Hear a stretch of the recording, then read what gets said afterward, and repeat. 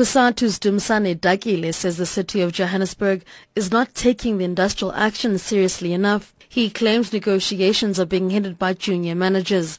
Dakile says this deters the resolution process as junior managers have no power to make decisions. One of the fundamental problems in this process of the negotiation is the fact that it is junior managers who are sent to the negotiations, who have got no authority to take decisions. That is why there's not even a single offer that has been put forward by management.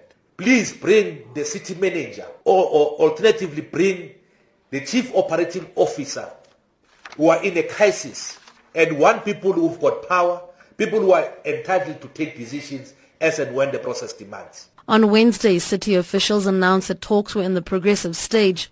MMC for local government, Matsedi Somfikwe, was hopeful that a deal would be struck by the end of the week. The negotiations are more about how do we getting into implementing the parity issues that they have raised. We have indicated to the communities and to them that the issues that are affecting the MD are being dealt with. There is a firm appointed to investigate the dossier that they gave us.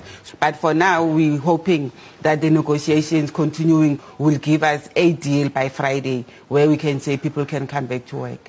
But Cosatu is adamant that the strike will continue indefinitely unless the city addresses the demands of the workers. Dakile says even though there's currently disciplinary action against the 4,000 workers, they are continuing with their fight. There's been a court orders that have been interdicting the strike, and workers, they've told us that either or no court decision, they believe that their matter is a correct matter.